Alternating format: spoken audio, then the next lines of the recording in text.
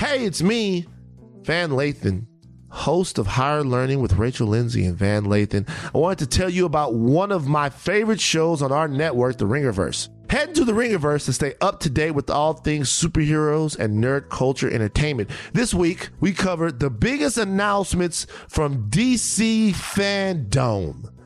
DC Fandom is an event where DC rolls out all of their stuff that they got coming up, and there's some really great things going on. You got The Flash, they got the Batman movie directed by Matt Reeves, you got Young Justice, you got Black Adam, you got Aquaman. There was a lot of stuff on DC Fandom, and we're going to keep you guys engaged and in the know on what's going on, which is the reason why I love the Ringerverse. I don't know if you guys know, but I love the Ringerverse, okay? The Ringerverse is special.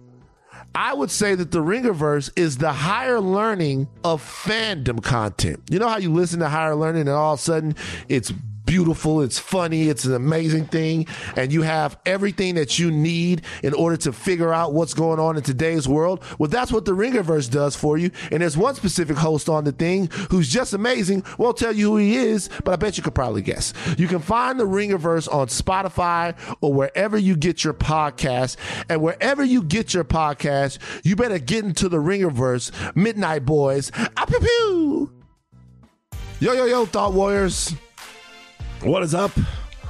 Higher Learning is on. Your it is voice. I, Van Lathan. It is me, Rachel Lynn Lindsay. You okay? Your voice. You sound like me. It's okay. You sound like me. Well, we're taping a little earlier this morning. Rachel's eating a potbelly sandwich in the mitten of Michigan. I've learned this morning. I'm in Ohio. I'm in Ohio. Oh, you're not in the mitten. I go to the Mitten tomorrow. The mitten.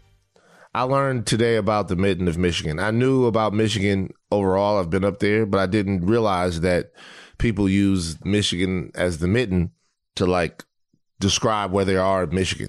And you guys, he's been distracted for like 10 minutes. He can't get over it. He's been focused on the mitten and geography since. Yeah, it's I gotta read it. I gotta watch some sort of documentary about the mitten now. It's interesting because Upper Peninsula never heard of it. Didn't know that this was a thing. Nope. I say that, and I only know because I lived in Wisconsin. Had you talked to me before, I would have had no idea. Shout out to Michigan.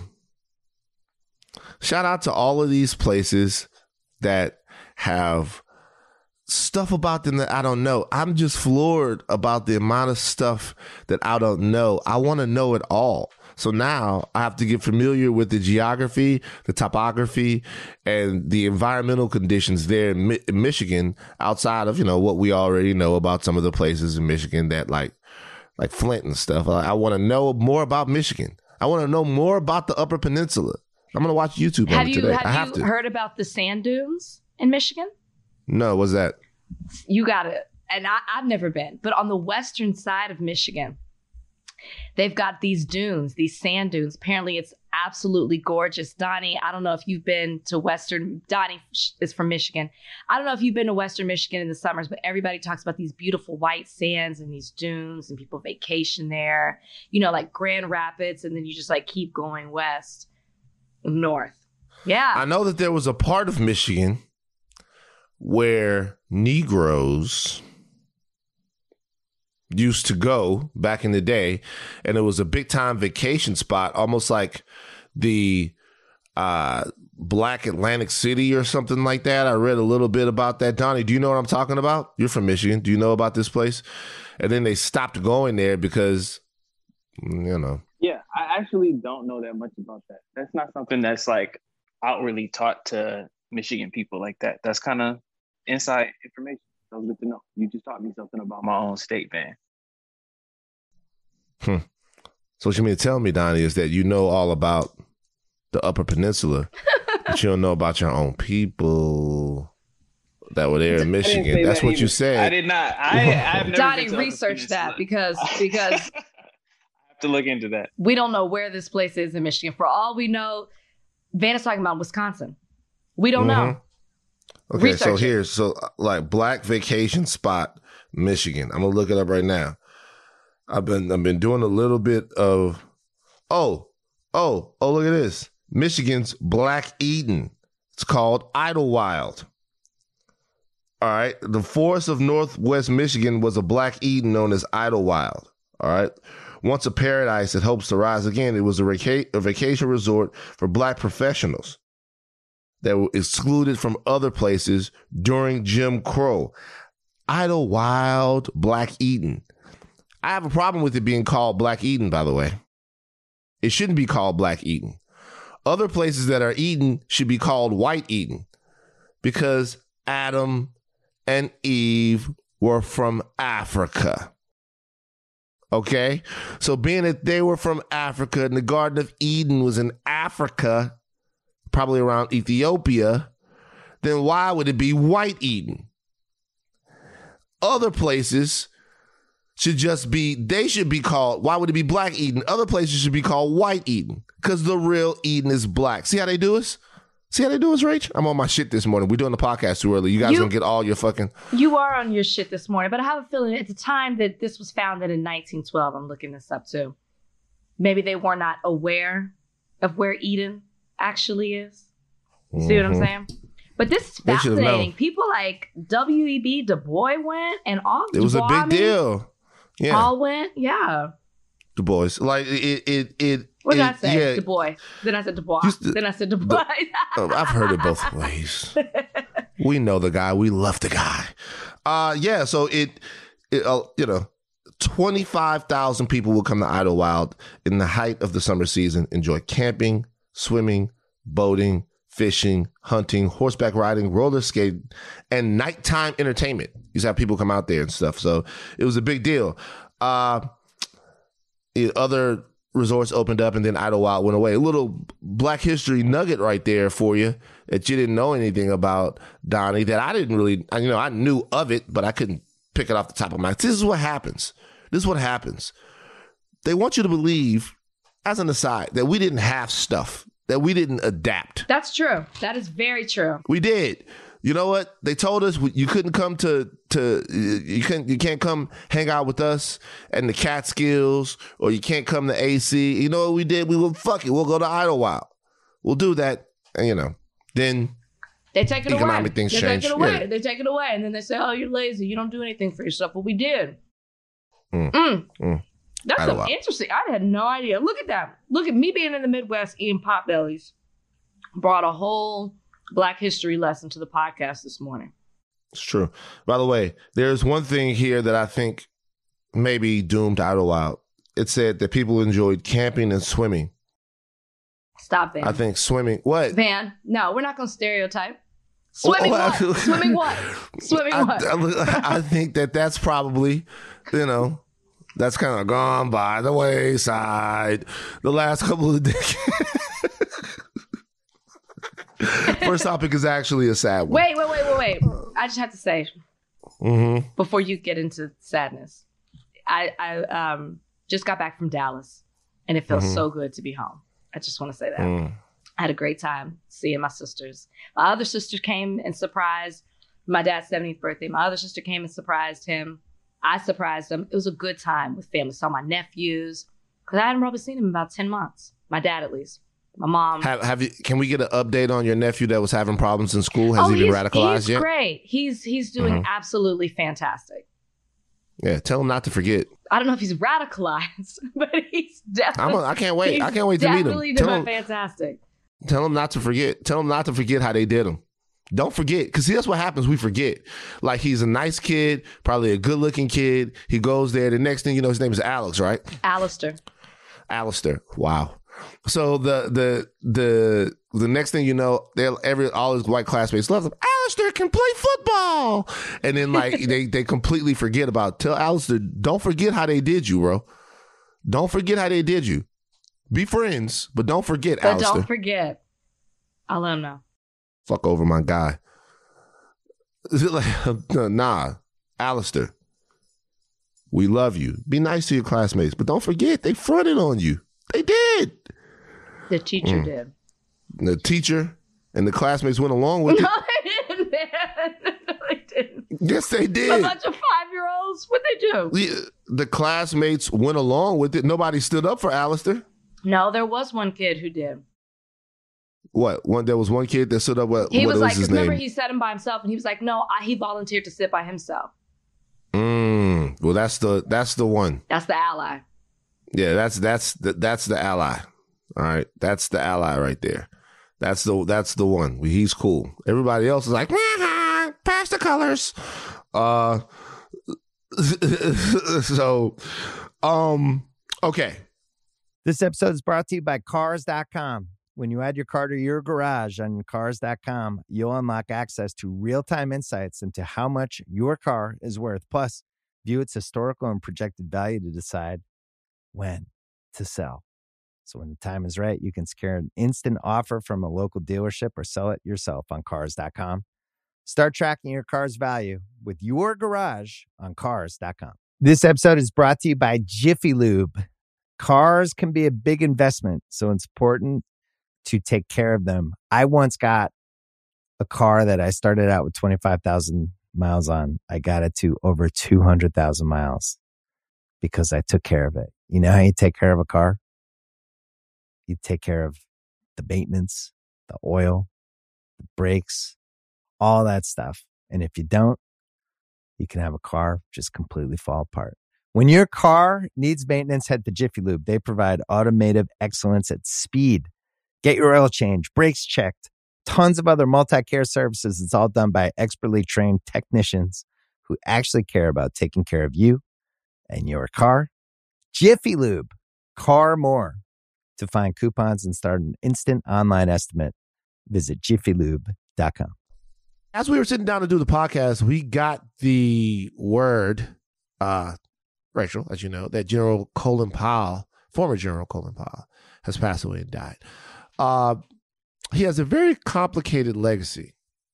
We're getting this right now. Very complicated legacy that is equal parts trailblazer in many ways for some of the doors that he broke down, and equal parts, if we're being fair, war criminal for some of the things that happened while he was serving in the Vietnam War, and of course, a part of the Iraq War. In the next coming days, you're going to learn a lot of stuff about General Powell, a man who, in some realms, was respected and deserved that respect, and in others was feared and reviled. What we're going to do is we're going to sit on this for a couple of days, and then on our next podcast, we're going to have a discussion about the legacy of Colin Powell, who he was, and not tell you guys how to feel, but try to give you a 360-degree view of Colin Powell's life so that we can properly contextualize what being a lifelong member of the American military apparatus means for one's life. America's going to celebrate differently or look back differently at Colin Powell's life. Some are going to celebrate him as a war hero and some sort of a political maverick. Others as someone who was the architect of a lot of lost lives. So there you have it. And we're going to talk about that a little bit more in depth later on in the week. Okay. Donald Trump is back. Did he ever leave? Did he leave? Did he leave? Did he leave, Rachel? Dude, what do you feel like? What's your gut tell you? Was Donald Trump ever truly gone? No, he wasn't. Leave. He got a little quiet. He left. Yeah. He left the administration. He left the White House. Right. But he didn't leave the public. Right. He left kind of like herpes leaves. Okay, it comes back. You know what I mean? He left. No, there were no symptoms for a while, but he was still there. The entire time, just waiting for the right moment, flare back up. So you're saying we're never going to get rid of him? That's exactly what you're letting me know. We'll never rid of Donald Trump. Yeah, we're not. Trump is here to stay because Trump is not Trump anymore. Trump has given birth to a whole political movement. That political movement isn't going anywhere for a long, long time. A long, long time. But he, last week, something that we didn't get a chance to really talk about, we didn't want to miss it. He had a rally where he encouraged his group, his Republicans, not to vote in 2022 or 2024, if in fact the GOP can fix the baseless claims of election fraud. Now, I don't know exactly what he wants them to do, but what he said was, if we don't solve the election fraud of 2020, Republicans will not be voting in 22 or 24 is the single most important thing for Republicans to do. I'm not sure what he means by that. Do you know what he means by that? No, I don't know what he means. I don't know what he means. And I love that you're trying to figure it out. Well, this whole statement has been thrown around on some QAnon channels on Telegram. They still believe that Trump is going to be reinstated as president. So are we saying now, is Donald Trump saying that unless he is given the presidency back from 2020, which ain't going to happen, that his people, his huge swath of voters are going to vote for any other Republicans in 2022 or 2024? But I mean, Van, is this not on point? Is this not classic Trump, right? He wants more than anything to have power. He wants more than anything to win and to be back in office. And for him to admit that there wasn't any fraud in the election, then he has to admit defeat. And that's something that Trump doesn't want to do. So that's why he continues to perpetuate this narrative amongst his people, which at this point is a cult, right? You are listening and you're following a man with no rhyme or reason except, for the fact that he wants to center things around himself and about himself. I mean, the man is delusional and he keeps pushing a narrative that pretty much everybody else has moved on from except for Trump and his following. So at this point, to answer your question, all he wants he wants the power. He wants to get back. And anything outside of, like if he admits that there's defeat in the election, then he can't get it back. Now, I don't understand why he just doesn't say, you know what, there was fraud and I'm going to run again in 2024. I don't know why he's still hanging on to something that happened in the 2020 election and not just move forward and, if I were him, point out the things that are currently wrong and why he should be back in office. I don't know why he's still holding on to this, other than the fact that he is such a narcissist that he cannot admit defeat. He cannot accept the fact that he lost when he stood on, a platform that he was going to win. So you're right. I wonder here. It's been a foregone conclusion that Donald Trump will run in 2024. So is he essentially telling people not to vote for him? I thought about that. But I guess my thing is Trump changes his mind all the time. Yeah. So I can't take it seriously that he's like, don't vote right now. I feel like he's just saying something to garner attention, to get people talking about it, to say something that is polarizing, which it is. But at the end of the day, if the Trumpers aren't voting, then he can never get back in office. But I thought this was interesting because I had so many thoughts when I saw this, because I almost am like, should we just let Trump keep talking and just let him keep hanging himself? Because with statements like this was so drastic that even the Trumpers were divided on this statement. You know what I mean? And if you're dividing the MAGA group, then isn't that a win for liberals and progressives? Because now you're messing even that up. And then on the other end, if you're telling them not to vote, then those were people that were never going to vote liberal and progressive anyway. So you're just splitting the Republican Party at the same time even further, which is also they gotta listen to him. They gotta listen to him. Who's got to listen to him? The MAGA people. This is your God. Listen, don't look. Oh God! I gotta tell you guys, this is your God. Because there's a lot of people out there who are probably conflicted, like, should I vote? No, Donald Trump said don't vote. Donald Trump said that Mitch McConnell and the rest of the Republicans, Lindsey Graham, they have to deliver him the presidency from 2020 or you guys won't vote. You guys, if that doesn't happen, listen to Donald Trump. I'm telling you guys, listen to him. He speaks the truth. If you can hear my voice, I don't know, maybe there's one or two of you out there that might just listen here just to hate fuck our voices. All right, listen to Trump.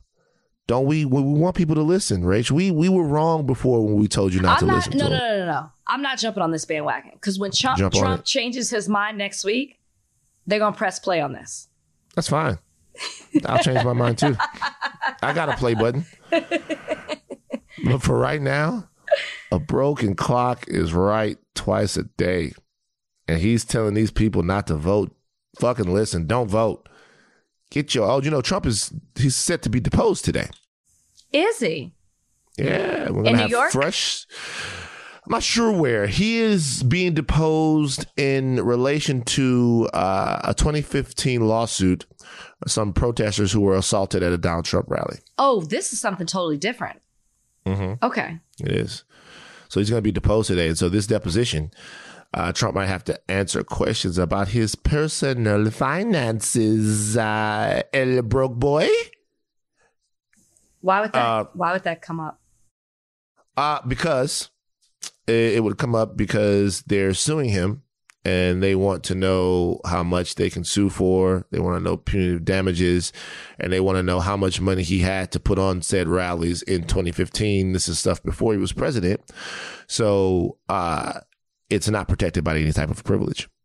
So he's going to have to answer those questions. And not necessarily, but they can be asked. Right, well, maybe he doesn't have to answer them. But tell me. Well, like, what questions would Trump have to answer in the deposition? Because I saw this. You can ask those questions, but if you could be like, you can say, my attorney told me not to answer that. Our attorney could be like, he's not going to answer that. You can always do that. But the record reflects that. Doesn't mean that it won't come out later in trial. Doesn't mean that they can't, subpoena certain things. But you can always say, I'm not going to answer. Or your objection, he could answer, and the attorney objects, and then they handle it later in court. So why don't you, in a deposition then, why don't you just not answer anything? I mean, you could do that, but that's not going to look good. Why would it matter how it looks? Well, because it could eventually go in front of a jury. Well, if it goes in front of a jury, the thing that's going to look worse is if you answer it and it doesn't work out. So if you don't have to answer anything in a deposition, look, I thought a deposition was where you had to answer stuff. If you don't have to answer anything in a deposition, there are a lot of people who are deposed and the stuff that they answer, the answers are damning. So if you don't have to answer it, when you're on trial and you're on the stand, can you just say, I'm not going to answer that? I'm not talking about invoking your Fifth Amendment privilege. I'm like, can you just say, I'm not going to answer? Really? They can hold, that's when they're like, the judge will be like, oh, I'm going to hold you in contempt. Right. But then you have to answer. Mm-hmm. Then you have to answer. They can't hold you in contempt in a deposition. So in a deposition, you could just be like, look, that's good to know. If I ever get deposed, I'm just going to be like, no, I'm not answering that. Van, did you that? Nope. I'm not answering. My attorney said I shouldn't answer that. And that's going to be a whole 2-hour deposition of me saying no. And if it goes in front of a jury, that's fine, because if I'm fucked up, then I don't want to have to answer. I watched this deposition with this fucking crooked pastor. Mm-hmm. You ever heard of this guy? His name is, who is he? Apostle. I think it's like Apostle Mark Taylor or something. I posted him on my Instagram. Mm-hmm. His answers were so terrible. He should have had you as his lawyer, because he just wouldn't have answered anything. Anyway, it's not good to not answer, but you have to show up to a deposition. That is the thing too, though. You got to show up. Yeah, so we'll have it's going to be a videotape deposition. We're going to have that for you in a second. I'll probably do it on the next podcast. And there's some talk that maybe the feds up there in New York who are looking into Trump will be looking very closely at the answers in his deposition to decide on whether or not they're going to bring charges. We're talking to all of this stuff, and everybody has all of these theories. It's incredibly possible that Trump will be indicted and therefore ineligible to run for president in 2024. And if that's the case and people don't vote, he will have taken the whole party down with him. So one can only hope. We're going to take a break. We realize that we've started the podcast off with Trump and death. Yeah. Okay. So we're going to take a little break, cleanse our palate. Rest in peace to Colin Powell. Fuck you to Donald Trump, as it always is. And we're going to be back on the other side of this. This episode is brought to you by Jiffy Lube. Cars can be a big investment, so it's important to take care of them. I once got a car that I started out with 25,000 miles on. I got it to over 200,000 miles because I took care of it. You know how you take care of a car? You take care of the maintenance, the oil, the brakes, all that stuff. And if you don't, you can have a car just completely fall apart. When your car needs maintenance, head to Jiffy Lube. They provide automotive excellence at speed. Get your oil change, brakes checked, tons of other multi-care services. It's all done by expertly trained technicians who actually care about taking care of you and your car.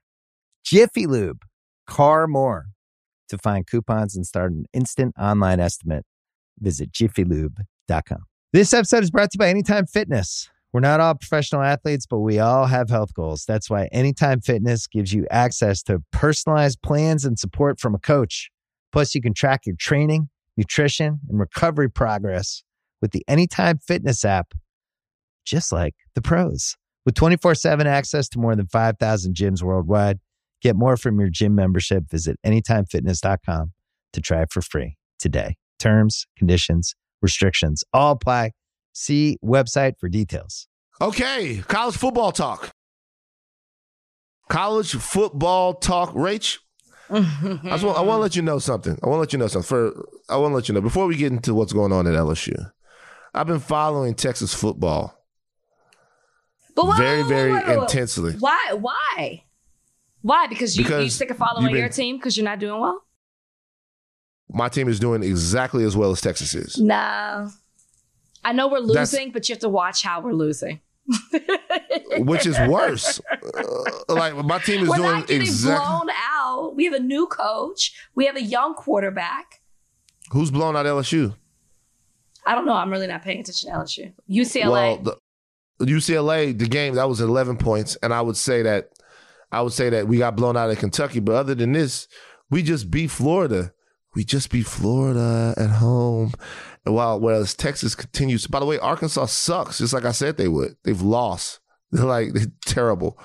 Everything that you have said has been wrong in this whole thing.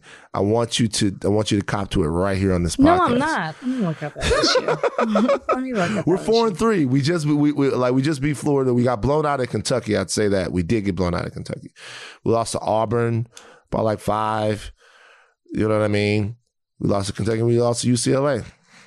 You guys continue to go up big on teams and then give it back. Oklahoma, fucking Oklahoma State is nuts. Meanwhile, we just beat the number 20 team at home. Ran through them, cut through them. Ty Davis Price, 287 yards rushing. Greatest performance in Tiger Stadium history. Despite all that, they fired the coach. Ed Orgeron is out now as the head coach of the LSU Tigers. Rachel, is this fair? Well, Ed Orgeron, that's not for me to answer. Why not? You're a football fan. You know about the whole situation. So what do you think it's fair? What was Ed Orgeron's record as the head coach? He has like a 73% winning percentage. And how many? And this is the second year after Joe Burrow. Second year after Joe Burrow. So he has gone, I believe he is 9-8 he would have been since Joe Burrow left. We remember, just so people know, LSU had one of the greatest college football seasons of all time in 2019, if not the greatest. And after that run, we have been mediocre since. We were 5-5 last year. We're 4-3 this year. So and a question was, how much of it was Ed Orgeron? Or was, you know what I mean? Because Joe Burrow was so great and you had other great players as well. So, I think that was a question, especially because he came in as an interim coach and then he, ended up getting the head coaching job. I feel like there's something else going on. So it's hard for me to say, is this fair? Because even Coach O himself said he wished he knew what he did wrong. So I feel like it's more than just, you're not winning games now, because they have a totally different team than they had in 2019. So it's not really fair for them to expect for him to perform the exact same he did in 2019. It's got to be you got to give time to rebuild. I would say, like at Texas, we at least give our coaches 3 years before we let them go. It's usually 3 years. before they fail and go back to where they came from. I'm not gonna play with words here. We just at least give him 3 years, which makes me feel Charlie like Strong. There might have been other things that were going on, because we even joked that Coach O has kind of had some off the field behavior things. We showed some pictures on this podcast. So maybe there's more than meets the eye. Maybe they know something that's not public information, and it seems like they just thought it would be better to cut ties. I always think it's something way more serious when they cut ties with you in the middle of the season. They really want you to go. So this is my thing. There's a couple of things going on right here, right now. Number one is, I think that it's unfair for people to say that it wasn't due to Coach O that we had the run that we had in 2019, because I think it's unfair. Number one, Coach O came in and coached really well when he was the interim coach. Coach O recruited Joe Brady to LSU. Recruited. I'll talk about Joe Brady in a second. He recruited Joe Burrow to LSU. The bond between Joe Burrow and Coach O is a lot of the reason why we got him in the transfer portal from Ohio State, and they still have a close relationship to this day, right? Joe Burrow's first season at LSU, Joe Burrow played 2 seasons at LSU. Joe Burrow's first season at LSU, the numbers were not as prolific or as eye-popping. Obviously, he had the greatest season maybe ever for a college quarterback. It was incredible. But what happened was, after that season, Ed Orgeron went out and got a guy named Joe Brady, who had been on the Saints staff with Sean Payton down there, and he became our passing game coordinator. That's a fantastic hire, okay? A fantastic hire by him that ended up helping Joe Burrow to find his form. Now, there were athletes everywhere. Everywhere there were athletes. Let's not get it twisted. There was Clyde Edwards-Helaire. There was Jordan Jefferson. There was Jamar Chase. There was Thaddeus Moss, all up and down the defensive line. You had true freshman Derek Stingley stepping in. You had guys. There were athletes everywhere. Don't get me wrong. It was a stacked team. But still, though, that team was you had Dave Aranda as the defensive coordinator.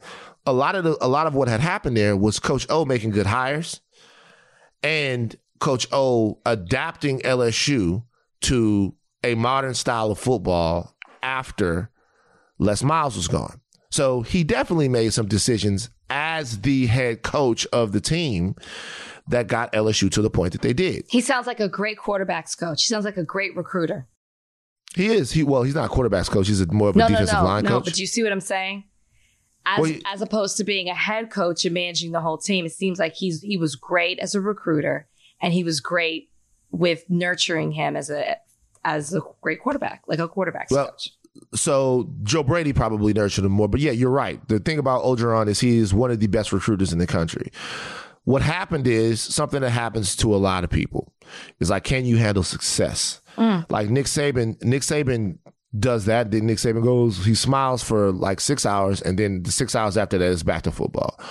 If people had a knock on Coach O, the knock would be that Coach O started getting it. Okay, we talked about it here. Coach O started getting it. All right, there was reports that have come out. All of these reports that came out that didn't come out while he was the coach of LSU about how much he was getting it. Apparently, there's a report that he tried to hit on a high-ranking LSU official's pregnant wife at a gas station in Baton Rouge. No. He walked up to her. Yeah, that's what they say. They say he walked up to her and went, "Hey, no, looks like you work out." Where are these reports? They're in the Advocate, in Baton Rouge's newspaper. Coach O was out. They say Coach O was out here getting it. You know what I mean? And then another report said that he let his girlfriend's kids participate in practice. Like they would be out there running around doing drills with the kids. Now, what I don't understand about the media down there, I'm not going to be critical of the Baton Rouge media, but all of these things are coming out after the announcement that Orgeron and LSU are parting ways. Seems a little convenient to me that the man is gone now, and then people are looking at, look what we had to do. There's a new AD there, Scott Woodward. Scott Woodward did not hire Orgeron. People see a brand of LSU football on the field that until this past week doesn't look like us. We couldn't run the ball. We were soft on both lines. That's not something that we're used to seeing. Talent is everywhere, but we can't impose ourselves. Doesn't look like us. People wanted LSU football back, and I think that they thought getting rid of Orgeron was the best way. I didn't know y'all got a new AD. The writing was on the wall. Yeah. That's exactly what happened to Mac Brown. I guarantee you that was part of the deal with him coming in. You got to get rid of Coach O.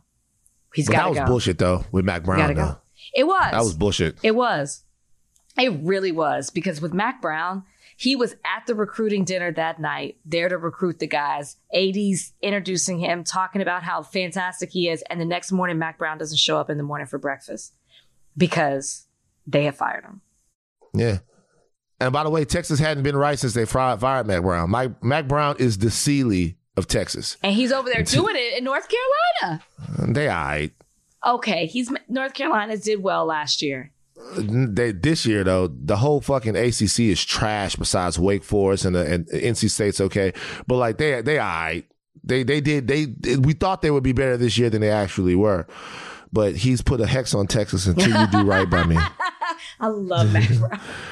Until you do right by me, you ain't going to prosper. Well, we'll see what Sarkisian is able to do. But look, there's a lot of LSU fans got what they wanted this weekend. So they beat Florida. Oh, yes. Brian was upset. And they beat Florida. Oh, I forgot. Oh. Brian was upset. He better be lucky I didn't remember that. Ran the ball down their throats. Yeah, but were you going to ask who's what? Who's the interim coach? No interim. He's going to finish out the year. Real? Okay, That sucks. Why? Why couldn't they wait till the end of the year to announce it? Why would you? Come on, we got to agree on this one. Why would you let a man know that he has no job at the end of the year? What motivation do I have? I mean, maybe the kids. But what motivation do I have to do so well other than to what? In your face? Y'all shouldn't have fired me. I'm actually a fantastic coach. I'm going to go on and get another job. I just don't understand. I mean, I guess it has happened, but I'm just not used to that. Let the man go. Bring somebody else up. If he's that terrible where you know you don't want him into the next season, why are you going to continue to let him coach, 6 more games? So there are a couple of reasons why. Number one, it would look super wild after LSU played as hard as they did against Florida for an interim coach to be taking us to the next week. He's fired. Secondly, we don't really have an interim coach. We don't have anyone who realistically could step up and occupy the space for the rest of the year. There's not a clear-cut interim coach. Thirdly, I think it is better for him to coach out the year. He's owed $17 million. There's going to be a $17 million buyout of Ed Orgeron. So he's owed money. And also, if he wants to continue, he never has to coach again if he doesn't want to. I'd be wild. If Ed Orgeron does want another coaching job, though, probably won't be at a Power 5 school coming off of what just happened at LSU, not a top-tier Power 5 school. But if he does want another coaching job, and we're not going to beat Alabama, but if we were to win some big games down the stretch, he clearly hasn't lost his locker room. They play very hard for him. It will look great for him. It does put him in a better situation right now to coach the team out and have some success. Maybe we go to a bowl game. Maybe we win. Maybe the entire year is capped off by an Ed Orgeron Gatorade shower. And if that happens, then it's easier for him to get a job. He's going to wild out. He was wilding while he was employed. Now, no strings attached, knowing that I'm going to still get my $17 million. The kids are going to be throwing passes. Maybe. That's what's going to happen now. They're going to be calling plays. They're calling plays. If I'm Ed Orgeron, I'll go ahead and offer a couple of the kids just for fun. Just for fun. I mean, fuck it. They already put it out there after you got fired or after they let you go about the antics. So just fucking go crazy now. Offer a couple of these kids. See if, go up there right now after the next game. Well, one of my girlfriend's kids, he's got very fluid hips. He gets out of his breaks very, very good. I look at him. I say, there's a tiger. There's someone that we can use. There's someone that we can have. That's a real tiger. He's 6 years old. I've given him a full scholarship to LSU 2035. Go Tigers. Go ahead and do the whole thing, Ed. I hate your impression. I hate your Coach O impression. That's my Coach O impression. I love him. All right. In other sports news, now, I'm going to give you a choice. This is Rachel's choice. We got Rachel's choice. Do you want to do the Nike guy? No. You don't want to do the Nike guy? Or do you want to do Pat Mahomes' brother? I can't stand Pat Mahomes' brother. Wait, what? That's the only reason I put it on the rundown. Wait, what? Okay, can you help me understand this? I didn't know about this. I have a friend who's a friend of his. Shout out to Kayla. But like, why do people? What is it with Patrick Mahomes' brother? I'm completely in the dark about Patrick Mahomes' brother. Like, what is the thing? I know. I don't even know how I came across him. I think I was shocked. I was like, that's Patrick Mahomes' brother. He's just this, quote, TikTok social media star, and he's always dancing. Not that much rhythm, if you ask me, but he's just like extremely dramatic, and he taunts people, and he goes after other people's girlfriends on social media, and he's challenging people, and he's like flaunting what he has. It's really not his, it's his brother's. And he's just like this obnoxious social media star. So him doing what he did at the Washington football versus Kansas City Chiefs game is right in line to how he acts on social media. Okay. I can't stand them. So let's talk about this. There are people that are saying the younger Mahomes, Jackson Mahomes, danced on Sean Taylor's number during the Washington football team game against the Kansas City Chiefs. Now, for our listeners who might not know who Sean Taylor is, Sean Taylor was an absolute force of nature as a football player, both at Miami and then for the Washington football team, who was tragically killed in a home invasion some years ago. One of the biggest sad stories in the history of sports. One day, this player that we all loved, this guy who was absolutely unstoppable, some people broke into his home. He tried to fend them off, I think, with a machete. He got shot in the thigh. He bled out. They hit the femoral artery. So the death of Sean Taylor, just an unspeakable tragedy. Interestingly enough, the Washington football team waited until this week to retire Sean Taylor's number, which is something that is very, very, very overdue.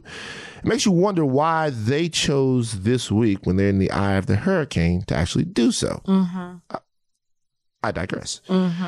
But he was in an area that I guess was chained off. Maybe that's where I have some inside information on this. And what I've been told was that was the area in which people were told to stand. Jackson Mahomes was told to stand there. And so while he was dancing, he wasn't conscious that he was dancing on Sean Taylor's number.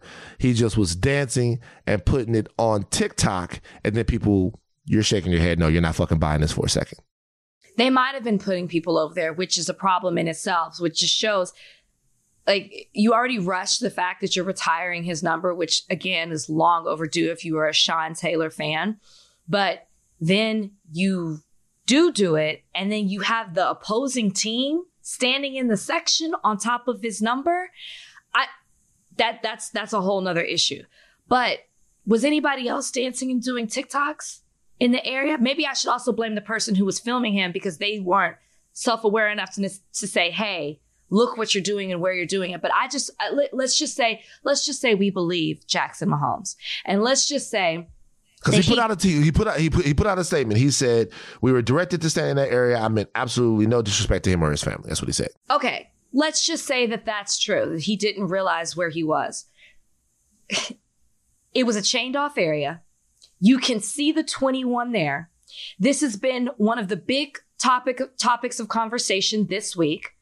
You were at their home field. There was an entire ceremony where he was being honored, and his family was there.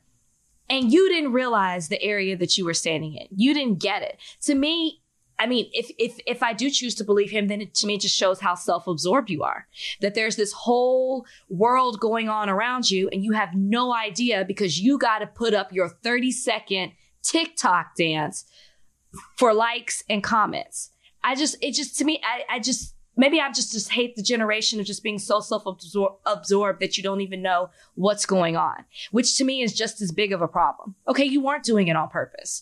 You were doing it because you were concerned about yourself rather than what was going on and honoring the life of Sean Taylor. And maybe I'm a little sensitive because I'm a big Sean Taylor fan. Big Sean Taylor fan. But if you follow Jackson Mahomes and you don't really know it, really weren't aware of anything about him, he is known for taunting other teams, for throwing water on fans, for, for doing things on social media for attention. And so to me, this falls in line with what he does. I see that here. I see that he tossed water on Baltimore Ravens fans. I see that on that. I don't know anything about Jackson Mahomes. I've seen Kayla in pictures with Jackson Mahomes before, but I didn't know that he was this kind of type of menace. That he was a menace. He's an e-thug. He's an e-thug? Wait a minute. Right. You're saying that Jackson Mahomes is an e-thug? You called him a menace, and I'm saying an electronic menace. An electronic menace. Yeah, like he's big and bad behind his TikTok or, behind his social media presence. That's his thing. That's his identity. He's a social media star. So, to me, it's hard for me to gather that he didn't know what he was doing.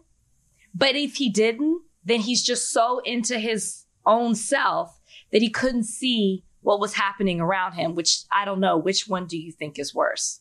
But when I saw this story, which one is worse? When I saw this story, I was just like, again. If I was you Patrick, hate Jackson Mahomes. Look at your face. I would be so embarrassed by my brother. What do you do other than Jesus these 30-second, 15-second TikTok videos? I'm annoyed by him. Sorry, I'm annoyed. It's a personal thing. I just hate that. Yeah. I hate all of that. All of that. Right. The whole thing. You shouldn't ever be embarrassed by family. Ever. I don't think you should ever be embarrassed by family. Okay. Are you embarrassed by some of your family? You have family that you're embarrassed by? Not that I would ever be embarrassed to bring around. No, but they might do something that I'm like, okay, that's a little embarrassing. But I love all my family. Yeah. But if I had a Jackson Mahomes family, I'd be like, and my family, I'd be like, I would at least be like, cut that shit out. See, not me. If I had a Jackson Mahomes in my family, I put them on the bigger stage. I mean, nothing disrespectful to Sean Taylor or nothing like that, but I would hope not. But I put them on the even bigger stage. It's like, hey, come over here, piss them off some more. Get them, Jackson Lathan. Get him. Dance that little, throw it up, catch it. Just go do the little reindeer dance. It's just obnoxious to me. You're cool because your brother's cool. You know what I mean? I don't know. Oh, God damn it. There's so many people like that, though. Maybe there are. And I'll name them. Give me a name. I'll name them too. Let's see. Naming people that are... But shame on the person who was actually recording that TikTok too. Because you should have been... Shame on everyone. You should have been aware that he was, doing whatever dance on top of Sean Taylor's... And the dance was a little disrespectful too. He threw it up, he catched it, and then he he was putting somebody's head down near his crotchal area. Let me tell you something. People are talking about to be over 21. People, look, I can't say that he was doing it on purpose on the thing. I can say he did it on the thing, and so people are upset. People are talking about how he might not be invited back to DC anymore. The real place that he has to watch his ass isn't DC. It's Miami. Oh yeah. The real place where somebody might catch Jackson Mahomes lacking is not DC. Shout out to everybody in DC. I'm not saying that DC ain't with it. DC is with it, and they love Sean Taylor, and they love their football team. But in Miami, Sean Taylor is an institution, legend, part of the Miami legend. Jackson, make sure you get those apologies out and straight before you get down there to Miami. I know a lot of TikTokers like to go down there and ride those little funny little motorcycles, whatever they are, those little, those little bikes. But just be careful, Jackson. Be careful. And everybody, to Rachel's point, know where you at. Just know where you at, Jackson. Know where you at. Yeah. You like Hooters? You like to go there? No. I used to. The food is terrible. That's not true. Yes, it is. Nobody goes to Hooters for the food. That's not true at all. The wings are terrible. And that's what I like to eat. Wings are terrible. And Hooters are terrible. And that's what I like to eat. And I am a wings aficionado. That's what you meant to say. Yeah. That's aficionado. Wait a minute. So you're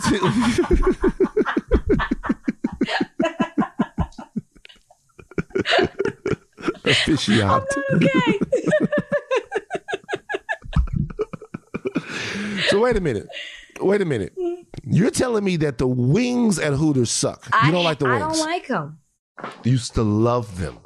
I used to go to Hooters because I just like the ambiance. Like I like to go and watch a game there and stuff. So like I'm not against Hooters. I have friends that work at Hooters, so you know, like we have a section, we have a good time, but not for the food. Just for like, it's fun. It was fun to go to Hooters. I used to go to Hooters and get the food to go. Like not even stay in the restaurant. Like I like the wings at Hooters so much that I would go and get and by the way, I like the Hooters wings. I like the Hooters wings with no sauce on them. They're the best. Like literally just the wings, no sauce, just like the regular wings. You dip them in ranch, you dip them in the cheese, you got the fries. I love Hooters. Hooters over there on Hollywood, like Hollywood, near Hollywood and Highland. That was my little joint. I used to go over there. I loved Hooters. That's how you know they're not good, because you don't want the sauce on them. I don't like wings with sauce as much. I like just plain fried or baked chicken wings. I don't like all of that messy getting your fingernails and shit like that. Well, I don't like all that dumbass shit. Fuck that shit. Anyway, Hooters waitresses are very upset. They got bottoms and the bottoms are too skimpy.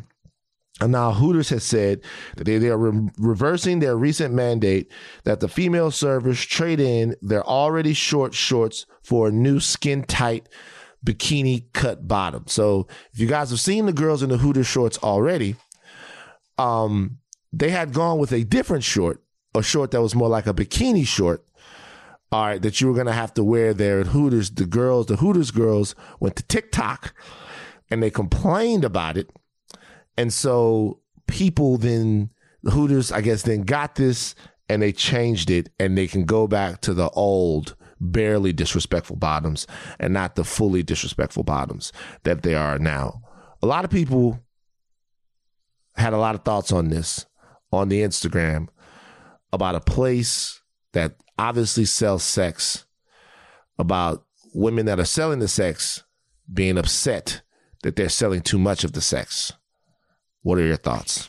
Well, here was my question, and maybe I just missed this. Were the new uniforms optional or mandatory? It was a mandate. Well, then there's the problem. Like, if you gave these women the option, obviously, yes, going to part of Hooters the place is called Hooters, and it's about, there is a certain uniform, and you even see people, it's iconic. People even dress up as Hooters girls for Halloween and stuff. So there's a part of it that we get. But then to force them to dress even more, I guess, revealing isn't fair. Now, if you give them the option and some women want to do that, then the other women can do what they signed up for. But I think to force that upon them where they have to dress a certain way, I think that that's a little ridiculous. And I think it's ridiculous for people to say, well, you work for this type of establishment where sex sells or where you're dressed in revealing clothes. So what's wrong with dressing even more revealing? I don't think that that's fair. And I think, especially if it's mandatory, I don't think it's fair. When they signed up to work for Hooters, they didn't sign up to dress in that uniform. And now that you're requiring them to reveal themselves even more when that's not what they signed up for, and they could possibly lose their job just because they're not selling sex the way that you want to, and that's not what they signed up for, that's a problem. So if it's mandatory, that's ridiculous. And I have a problem with that. So I think that people, as the misogyny jumped out at me when I first saw this, I'm like, what are you talking about? You know what I mean? Like, what are you talking about? Like, what are you doing? And then I had a conversation with a friend. I wasn't like, what are you talking about? I was like, if you don't want to do it, don't do it. So if you don't want to wear a new uniform, don't wear a new uniform. Like, if you don't want to do it, don't do it. Like, do whatever. But a part of me was like, it's Hooters. Like, you know what you're doing, like, why you're into it. And then a friend of mine mentioned something to me. Back in the day in Baton Rouge doesn't have fully nude strip clubs. They don't get all the way nude. All right. You got to leave your bottoms on. It's topless only. And we knew girls back in the day that were like, hey, I'm dancing here because it's that way. For a lot of women that we knew a lot of girls back in the day that worked in these clubs, me and the whole Player Proof crew, they would say if it was fully nude, they couldn't do it. There was a line. They could not. There was a line. And at first, as kids, as young men, we were like, how could there be a line? You got your titties out. You're jiggling it. You're shaking it. How could there be a line? And they're like, it's my line. It's not your line. There are certain parts of my body that I just don't want to share. There you go. Hooters is a breastaurant, but maybe it's not a thongarant. Exactly. Because this new uniform was basically a thong, so I'm not tripping. I will tell you one thing, though. What? Hooters, this tells me Hooters ain't going to survive. Because? It's just not going to survive. Places like Hooters, the restaurant is going to be, because when you think about it, Hooters is gone in Hollywood. Hooters in Burbank is gone. Yeah, it's because the food's not good. It's not because of the food's not good. It's because I love the food. I think it's because that entire thing, I don't think that whole thing's got a long shelf life. What else do they have? They have Twin Peaks. Twin Peaks. They have Twin Peaks. They got Hooters. They got a couple of other places like that. Twin Peaks is the only one I can think about off the cuff right now. Dames and Games is one that they have here in LA. But I think that only in the South are places like that going to be surviving going forward. Why the South? They don't give a fuck in the South. In the South, they don't care about your woke bullshit.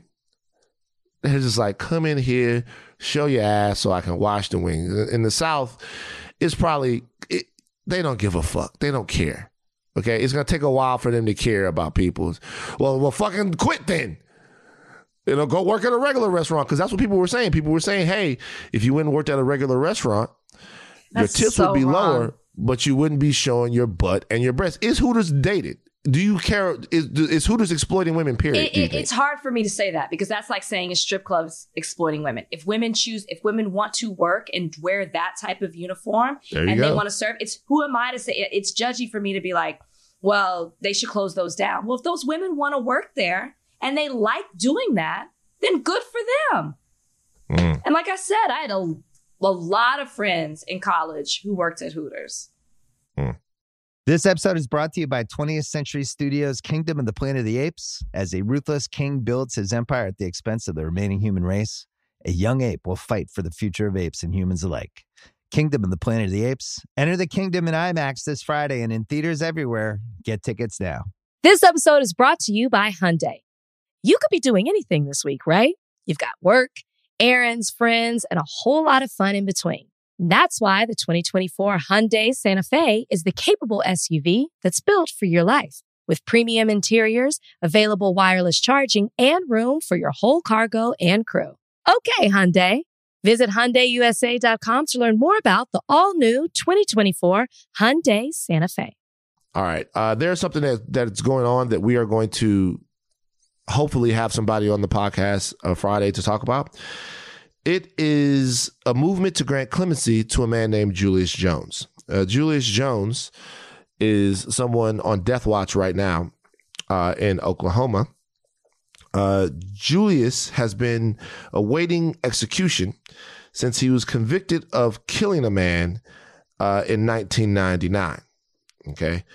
The Oklahoma Pardon and Parole Board voted to commute his sentence, but he is awaiting a clemency hearing right now. The governor down there in Oklahoma has said he won't take any action on this until after the hearing.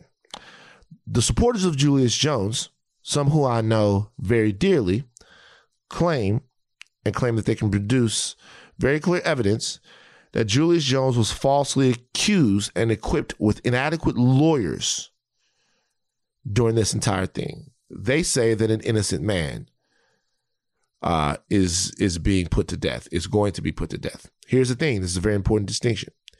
They're not asking for simply Julius Jones to avoid the death penalty and get life in prison. They're asking for Julius Jones's release. They do not believe that Julius Jones did the things that he was convicted for doing. Okay. Julius Jones, whose story has been told across the nation now, is a serious story of a gentleman who's been locked up for over 19 years for something not only he did not commit, but wasn't even at when it happened. That comes from Tiffany Dina Lofton with the Grassroots Law Project.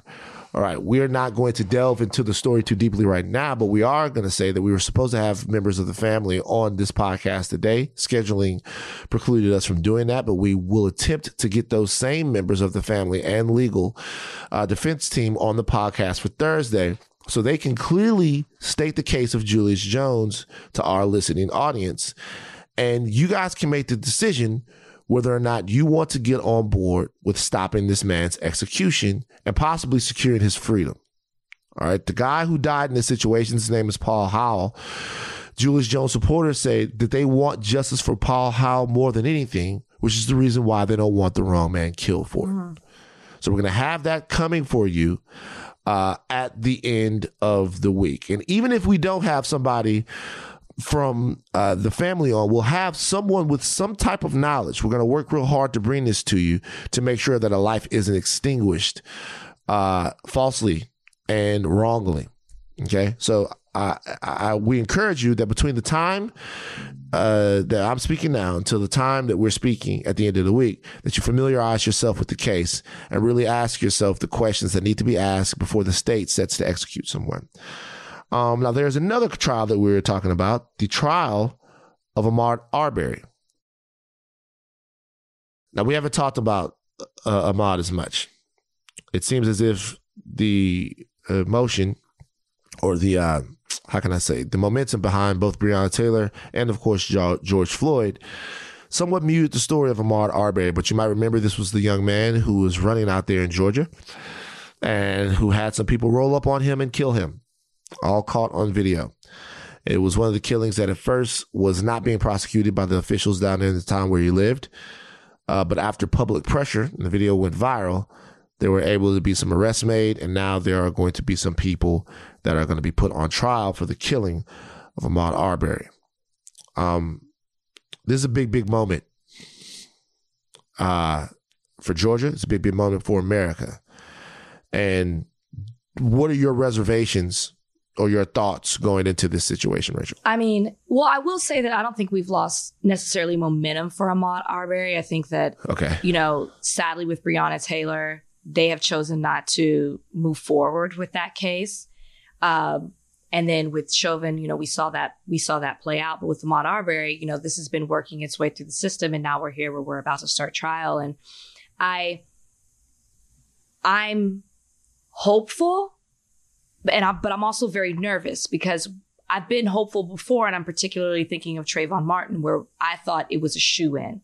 I really did. And maybe at that age, I didn't necessarily understand stand your ground and how difficult that was to overcome in the state of Florida. But I'm hopeful because not just because of the attention that's been brought to this case, but because of certain things that have happened surrounding it. I mean, you couldn't even there was not a hate crime. There was no hate crime legislation prior to Ahmaud Arbery. And because of what happened to him, it's passed. That makes me hopeful.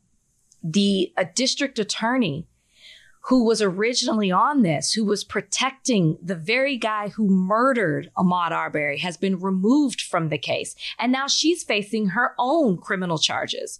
So Jackie Johnson. When I see things like that, it makes me hopeful that, okay, maybe something will happen where these men will be convicted, and whatever conviction they get, not just a conviction, but life. I don't even know if there's a death penalty. I'm not sure of all that, but life in prison. So when I see things like that, I'm like, okay, things that have never been done before are happening. What I'm hoping too is that, again, we talked about this multiple times. Like, sadly, the one thing that we need back is Ahmaud Arbery, and we can't get him back. So justice is not going to be served in that sense. But there are a lot of people paying attention to this because, it can be something where it's like when we come together as a community, when we fight for legislation to change, when we fight for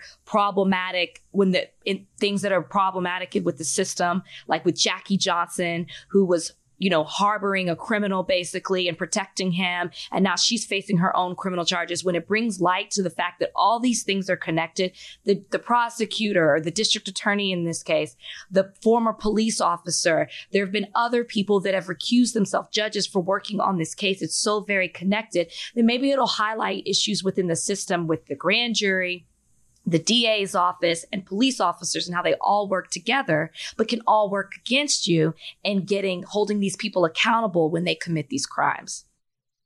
Well said. The three men are Travis McMichael, 35, Gregory McMichael, 65, and another neighbor, William Bryant, 52. State charges including murder, false imprisonment, and aggravated assault. They chased Arbery in pickup trucks and shot him to death. You know how I feel about this. I've told you guys how I feel about this. Ahmaud is dead. And I don't know about the sort of deterrent that these types of criminal cases provide. Like, is this really a deterrent to people doing other things like this? The only thing that I know is this is all we can do. Yeah. This is all we can do. You know, all we can do is hope that there's some sort of closure for the families. And that closure might never come emotionally or spiritually, but it can come legally, I suppose. I suppose the people that are responsible for it could get their comeuppance. You said something while you were talking. Are you a pro-death penalty person particularly? No. Would you have a problem with the death penalty in this case? I know. It's so... I mean, am I a hypocrite if I say some people should get it and some people shouldn't? I guess I just feel like I am against the death penalty. I will say that. But when I see a video of what happened and the way that Ahmaud Arbery was hunted down, yeah, I kind of think that you should get the death penalty. I'm sorry.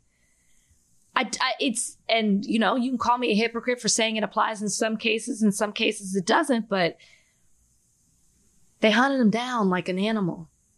I can't get the image of the video out of my head. Right. Yeah. I mean, I just don't think you deserve to be here. Sorry. Yeah. I know. I can't get with the death penalty. Yeah. I understand. I can't get with the death penalty, but I get it. I get it. Like it's tough. The death penalty is it's just one of those no-goes for me. You know, I get just it. The state. Yeah, it's just one of those no-goes for me.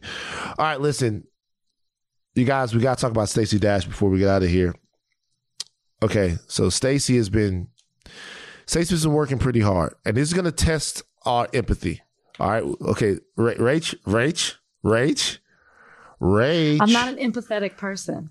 It's time to have a little. I actually am. It's time to see if we have the empathy going on here in the higher learning empathy time. Stacey Dash has announced that she's sober after a decade-long battle with opioids. Okay, she talked to Dr. Oz. She said she fought to overcome her addiction to opioids for over a decade. I just celebrated 5 years of sobriety, Stacey Dash said during the October 14th episode. Both her parents struggled with drug addictions of their own. Her mother introduced her to cocaine when she was just 16 years old. Mama was out here getting it. And she said she was able to heal from the trauma she was exposed to throughout childhood. She said, in this 5 years, my greatest blessing is that I have been able to not only be honest with myself and become a better person, but I've been able to understand my parents and what they did, and that they did love me, and that they were just doing the best they could, and explained that they were just sick and they were addicted. She said she was taking 18 to 20 Vicodin pills per day. Damn. She was really, really clueless. I had to do it. So Stacey Dash, of course, we know, has been a vicious opponent of what I would say the black consciousness is. Not to pigeonhole black people into one consciousness, but Stacey Dash has done the work, in my opinion, of Fox News and far right people. She was a Trump supporter the whole nine. So Black Twitter kicked her in the ass when she talked about this. Yeah. Rach, are you choosing empathy with Stacey Dash? Of course, because Okay. I'm looking at the timeline. She's been sober for 5 years. Okay, so she got sober since 2016. Since then, she's been showing her ass when it comes to other things when she was sober. So of course, but besides all that, of course, I'm going to have empathy for anybody who's struggling. I don't know what that is. I cannot imagine that at 16 years old or 8 years old trying drugs and the person who's bringing that into my life is my mother, the person I'm supposed to trust and who's supposed to protect me and keep me safe. I cannot even imagine what that is. Starting at such a young age and then having to kick that, and struggling through all the other things that she went through and using that as a coping mechanism. I have no idea what that is like. And my heart goes out to her, and I really, really do empathize with her. And I'm proud of her for, one, getting sober, but then two, being able to admit that to the public, putting yourself out there in such a vulnerable way where people can, have their opinions on you and judge you when you've already been so hard on yourself, judging yourself. So of course, did I do a good job? You did a great job. I mean it. No. I said, right. I'm joking. I mean every single thing that I say, but I'm not going to sit here and ignore how problematic she's been. She was sober when she was problematic these years, doing all these things for Fox and having these, saying these crazy things and being the face of Black people for Fox News and Trump and whoever else. She was sober when she was doing all of that. Okay. So it doesn't excuse that type of behavior, but I'm proud of her that she's been able to overcome so much. So guess what I'm choosing? And I'm not going to make this long because I can be long-winded sometimes. But guess what I'm choosing? I'm choosing none of the above. I'm not choosing empathy, which is great that a lot of people are choosing. And I'm not choosing vitriol. I'm choosing none of the above. Well, that's safe. Well, it's not that it's safe. It's the only thing I can do. Mm-hmm. It's actually my most honest choice, and I'll tell you why. Tell me why. I can't, man. You can't? I can't care. Oh. I can't. I want to, but Rachel, I can't care. I can't.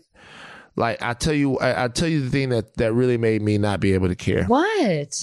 George Floyd. So George Floyd died and he had fentanyl in the system, right? Mm-hmm.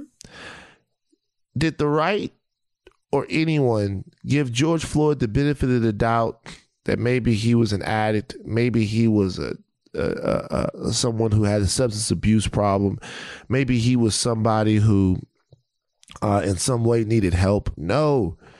They took his addiction and they used it to demonize him. Mm-hmm. Mm-hmm. Well, of course he did this. Of course he did these things. Of course these things happened to him because look at him. He's a big fentanyl addicted fucking criminal. And every single time any human frailty is shown, they weaponize it. They say, hey, look at what a shitty person this person is. Mm-hmm. But then when Rush Limbaugh or Stacey Dash or someone from their side, and when I say their side, I mean the side of the evil empire. I'm not fucking around. When they have an addiction problem, it's, oh my God, we treat this person as a human being and blah, blah, blah, blah, blah, which is the right thing to do. Which is the right thing to do. That's the right thing to do. I'm just choosing none of the above. I don't like it. I don't hate it. Cool. I don't need to hear about it. You played your hand. You have a lot to do as far as I'm concerned. As far as I'm concerned, to get back to the point to where I care about you. It's not that I wish ill for you. It's just that I don't care. I really don't care. None of the above. You're indifferent. Totally. Okay. And that's been and that's wrong. It's I'm wrong because I know I'm gonna get beat up. People are gonna be like, man, that's even like he's cold. No, I'm wrong. I'm totally wrong. I just don't fucking care. Like it's cool. I don't even know why you wasn't on there 2 years ago talking about you need help, nigga. You was too like a couple of years. You know what? Yeah. No. Yeah. Not everybody. I mean, she was sober then, but it's a whole nother step to be able to tell everybody. Because you really don't have to be. You don't have to tell everybody about your past. She didn't have to tell people that.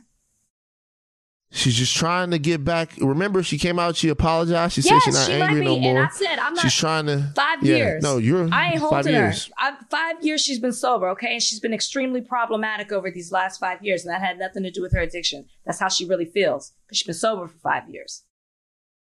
All I'm saying is this. I don't wish nothing bad on you. I don't. You just don't care. Don't care. I don't care. I don't care. Is it okay not to care before we go? Is it okay? I think that it's fair not to care, you know? I didn't even realize That's one I was of doing our that. slogans. Higher Learning slogan. It's fair not to care. It is. Go It's ahead. fair. Put that and officiant on a cup. Officiant. All right. Van's very serious question of the week. Are you ready for You it? got one, yes. Yeah. Are you ready for it I'm ready. right now? It's only. So this is okay. So this is Van's very serious question of the week, inspired by the Ed Ogeron No. situation. Inspired by the Ed Ogeron Okay. situation. All right. Would you rather have one moment of all-time greatness, or when I say all-time greatness, I mean like the greatest ever, the best ever, the top of the top? Like, Would you like rather a have, national championship, like one moment? Is that what but you're not saying? just a national championship, but maybe the national championship? Okay. Like the best Like- game ever. Okay. Or like the best, or maybe you have like even like a 5-year NBA career where you average like 40. You know, like even, but that's a moment compared to a whole career, right? Would Okay. you rather have one moment of the greatest of the great of the great, or a whole career of pretty good? Well, if the moment is 5 years of 40 plus points, it's more than a moment. Okay. So, Well, you can't really compare it in terms of that, right? Would you? I'm asking, just basically, would you rather have like a moment, like being on, you know, the greatest basketball team ever, or like the a moment of the greatest accomplishment ever, where people are going to remember it forever, Okay, or a that's whole easy for career me. of pretty good? That's easy. Okay, what is it? It's the first. It's the former. I want to be affiliated with greatness. I want people, because greatness stands the test of time. People will be talking about it. Your moment has passed. You've passed along. People are still going to be talking about that. It becomes iconic. They memorialize it, and your name lives on. It's attached to that. If you're pretty good, you're one of many. And there'll be others that will come along and you'll soon be forgotten. Or you'll be forgotten by those other great moments or great things. There you go. Rachel Lindsay loves Coach Ed Ogeron. Whoa. Matt, if we were talking about Matt Brown, Hey, that's greatness. Well, let me tell you something. I tell you what, we got somebody. Her name is Rachel Lindsay. She does the Higher Learning podcast. And there's one thing: the buck stops with me. The responsibility lies with me. I'm the coach. Rachel Lindsay says that she would rather be me than be Mac Brown. Go Tigers. Do the thing. You're doing it Hide too your wives. well. Like It's like, you hide your wives together. You know that's how hide your wives, hide your girlfriends, hide the children of your girlfriends and your wives. Is the coach that starts with me. Go Tigers. I know what the expectations is like to be LSU head coach, Coach Ogeron. See you, Coach. We really, I will tell you this. In 6 or 7 games. 6 or 7 games. Look, they still playing hard. They're going to play harder. This is about to be a fun back half of the season for LSU, I promise you. It's about to be a fun. And by the way, thank you to Coach Ed Ogeron. Thank you to Derek Pomansky. Thank you to everyone who brought 2019 to LSU, because it was the most unforgettable college football experience ever. Unforgettable. 15-0. Greatest offense ever. The Heisman Trophy. It was, nobody could even halfway fuck with us. No, like, no one could Texas halfway was fuck with us. undefeated when they won the national championship game. Not like this, though. No, there's no not like this. They were undefeated when they won the national championship game. And they not came like this. back. They will be our game. Not like this. You want to talk about great moments? The Texas USC game is one of the all-time greatest college football games ever. Even because above, the underdog- even above because the- 2019 LSU championship. Sorry. No, the game itself maybe, but our team is the Texas team is in no way competitive with what the LSU team did. Stop. Rachel. Seriously? Yes, seriously. I'm gonna be honest with you. Seriously. So can I run down the resume? You want me to run down the resume of LSU? So 2019? Go ahead. Yeah, LSU beat, I think it was 5 top 10 teams or something like that, maybe even more when it was over. And most of them, by 15 points or more, they were the most dominant thing that has ever. LSU beat Clemson, beat the brakes off Clemson, beat Alabama on the road, fucked over Texas on the road, beat Georgia, destroyed them in the SEC championship game. These are all teams, I don't know about Texas, that ended up ranked in the poll at the end of the year. Florida went through the whole, nobody got even close to them. They were perfect. So were perfect. No, you weren't. I mean, the Texas said like we were you undefeated, guys, and we were the underdogs. So come on. Look, there were a lot of teams, to be honest with you, that have gone undefeated. Okay, a lot of teams have gone undefeated. Okay. The LSU 2019 team. You know what? This is the Van's very serious question of the week. Forget about that. The Van's very serious question of the week is which team, we'll let people vote, which team was better? The LSU 2019 national championship team, which run was better? The LSU 2019 national championship run or the Texas 2005 team? I'm not even going to keep having this argument with you. I'm going to let Vince Young come on and just make the argument for me because I can't give you all the stats. Let me ask you a question. Who started at wide receiver for Texas that year? I think it was Cedric. Well, no, wait. Sorry, Cedric Griffin was running back. Cedric Benson was running back. No, I'm sorry. Corner. Oh my God, who were the wide receivers that year? Well, I'm telling you, that's because it was a one-man show. Like Cam Newton back in the day. We had, like right now, we have Jamar Chase starring in the league. Justin Jefferson was Offensive Rookie of the Year. Well, this is an older team. We had Jamal Charles as our running back then. So don't act like we Charles were just... was a beast. Yeah, don't Jamal act Charles like was a beast. Well, Cedric Benson was on the team. No, Jamal Charles Cedric Benson. I said Cedric Griffin. He was a corner. I mixed that up. Right. All I'm saying is this. Texas, that's a great team, great game, great performance by Vince Young. They don't compare to 2019 LSU. Okay. They don't. And you know what? Bring Vince Young on here because I got some shit to talk to him about anyway. No, you ain't going to be... What you going to say? I got some shit to talk to Vince Young about. My friends. I'm not about to embarrass you in front of Vince Young. I just want to know if Vince Young thinks that... If I want to know if Vince Young thinks that Texas team was better than LSU in 2019. What do you think he's going to say? He might just keep it real.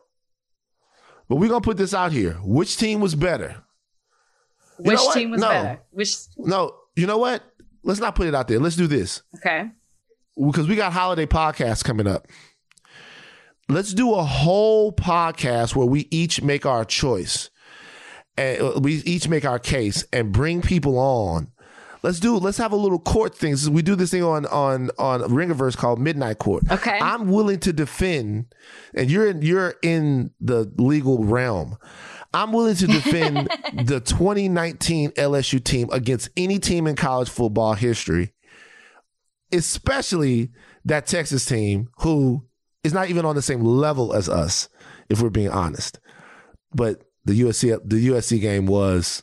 It is that moment of greatness that I was talking about, Vince Young. But see, Vince Young is perfect for this. Vince Young will never be forgotten for this game. But then in the pros, it was like kind of We're going to do this. We're going to do this Midnight Court. I'm going to bring on surprise people to help me boost my argument and everything. That's what we're going to do. We're going to do it. I'm going to win. I don't have very much to do. You're going to win. All right. Okay. Take your pink caps off, but do not stop learning. I am Van Lathan Jr. And I am Rachel Lynn Lindsay. Goodbye.